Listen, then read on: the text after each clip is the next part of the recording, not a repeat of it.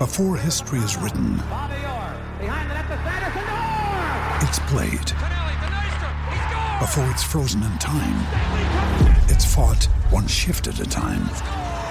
Before it's etched in silver, it's carved in ice. What happens next will last forever. The Stanley Cup Final on ABC and ESPN Plus begins Saturday. On this day in 2011, NBA owners begin the second player lockout in 12 years, shortening the season by 16 games before a salary agreement was reached.